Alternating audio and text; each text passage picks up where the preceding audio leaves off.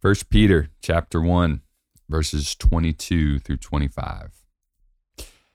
Having purified your souls by your obedience to the truth for a sincere brotherly love, love one another earnestly from a pure heart, since you have been born again, not of perishable seed, but of imperishable, through the living and abiding word of God. For all flesh is like grass, and all its glory like the flower of grass. The grass withers and the flower falls, but the word of the Lord remains forever. And this word is the good news that was preached to you. This is the word of the Lord.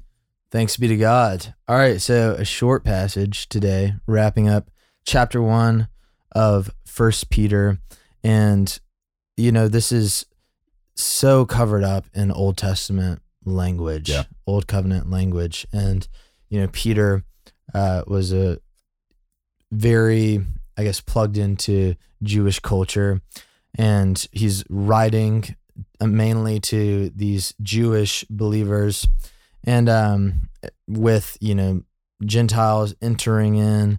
And so there's a lot of similarities between First Peter and Hebrews in terms of all the sacrificial language. And so I think that is really important when we read words like purified. He's not just saying that in the way that we think of purification of like wiping something down, but there's like this deep, Levitical sort of connotations there. And then we have this reference, this Old Testament reference to Isaiah today. The grass withers, the flower fades, but the word of God remains forever. And then Peter makes this beautiful clarification. That word that remains forever is the good news that was preached to you. Yeah. So powerful words, finishing up chapter 1. Jordan, the people are yearning to know what the maudlin thinks about about this passage. Inside joke. I'm sure they're not, but here are my thoughts. Beautiful passage. I have a friend who, we say this is the word of the Lord, and the general response is thanks be to God, which is just a reminder that one, this is incredibly important to us. But two, we are grateful, right? But he always ends readings with the grass withers and the flower fades, but the word of the Lord remains forever. Dude, right? that's what we did at Briarwood growing up. Is that right? Harry Reader every Sunday. Yeah, there you go. Yep. But I just want to dwell on what you just referenced, the end, where there's this like turn. It's like, whoa, do you know that this word, what we've talked about, and for to your point about like the Jewish understanding of the word of the Lord is, the Old Testament, the word given to them.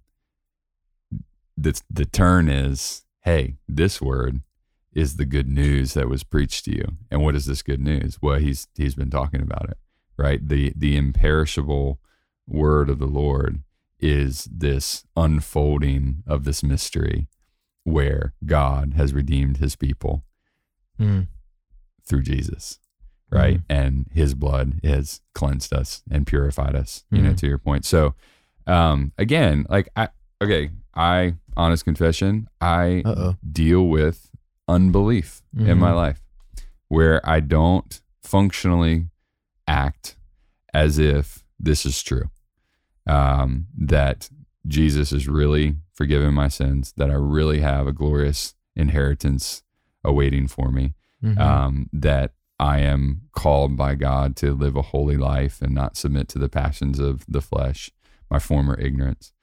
And what I need to be reminded of is this, right? All the things around me that I might try to find confidence in or find hope in will fail. This world will fail. But what does not fail is this unchanging truth that Jesus has given us an inheritance, there's a living hope offered to us. And so again, like I think Christians run the risk of acknowledging that these things are true, but not actually letting them impact their life. Absolutely. So, what does it mean that the good news, the gospel, is the word that remains forever? that means is it's never going to fail like the grass. It's never going to fade. It's never going to be altered. It's never going to be changed. There's not a point in which in our lives where like we do enough bad things or like enough bad things happen in the world that somehow, oh no, it's not good news anymore. No, it remains forever. And that's a beautiful, beautiful hope. Yeah. I'm glad you went that direction, because I think verse 22 is interesting. You know, you used that image of a suspension bridge the other day. Yeah. 2 points of tension that create a stable truth. Yeah. And I think Peter is hitting into something very important here. He says, having purified your souls by your obedience or by your submission to the truth, you know, in one sense, the gospel fully, and not even in one sense, there's an objective truth that the gospel fully rests not on the works of man whatsoever, but on the finished work of Jesus, and that is the inheritance, that is the grace that is in God. But that is not just this like universal blanket that just covers humanity. We don't believe universalism, but it's something that has to be received. It's a free gift that has to be received, that we have to submit to the good news and live into it. That it does matter how we conduct ourselves. Yes. And, you know, the Bible makes it very clear that, you know, by the fruit, the type of tree is proven. And so a bad tree bears bad fruit, a good tree bears good fruit. If we bear bad fruit, that shows no rooting in the gospel of Christ. It shows that we have not received the good news that was preached.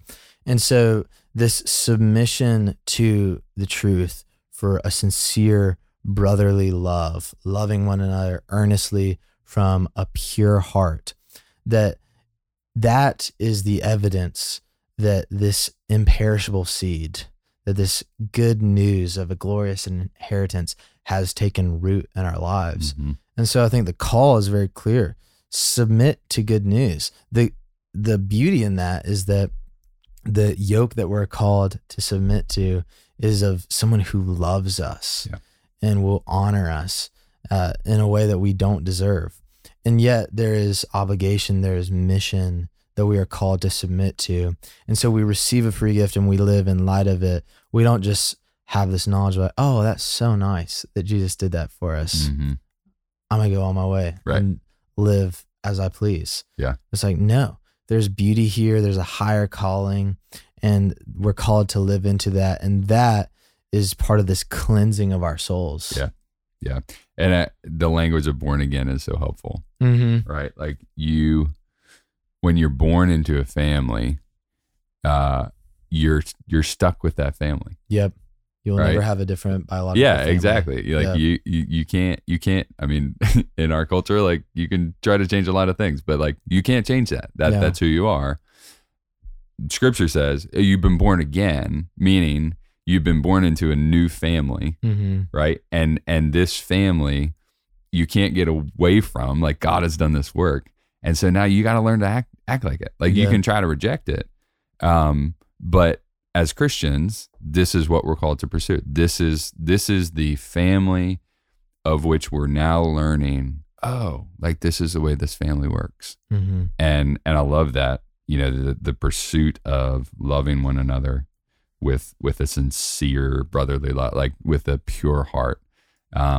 And what a testimony to a watching world of Christians who are earnestly seeking to do that. Amen. Not love as sentimentality, but a genuine love for one another that wants the other person to flourish. Amen.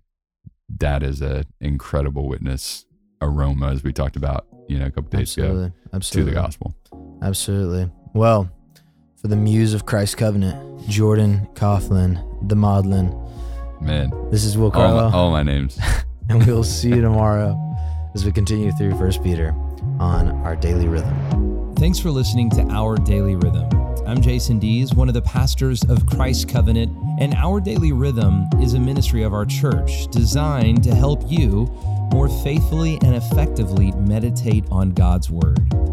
If you ever have a question for us about one of our Bible readings or one of your own Bible readings, please don't hesitate to text us at 404-465-1737. Again, that's 404-465-1737. Or email me directly at jason@christcovenant.com. We'll meet you again tomorrow for Our Daily Rhythm.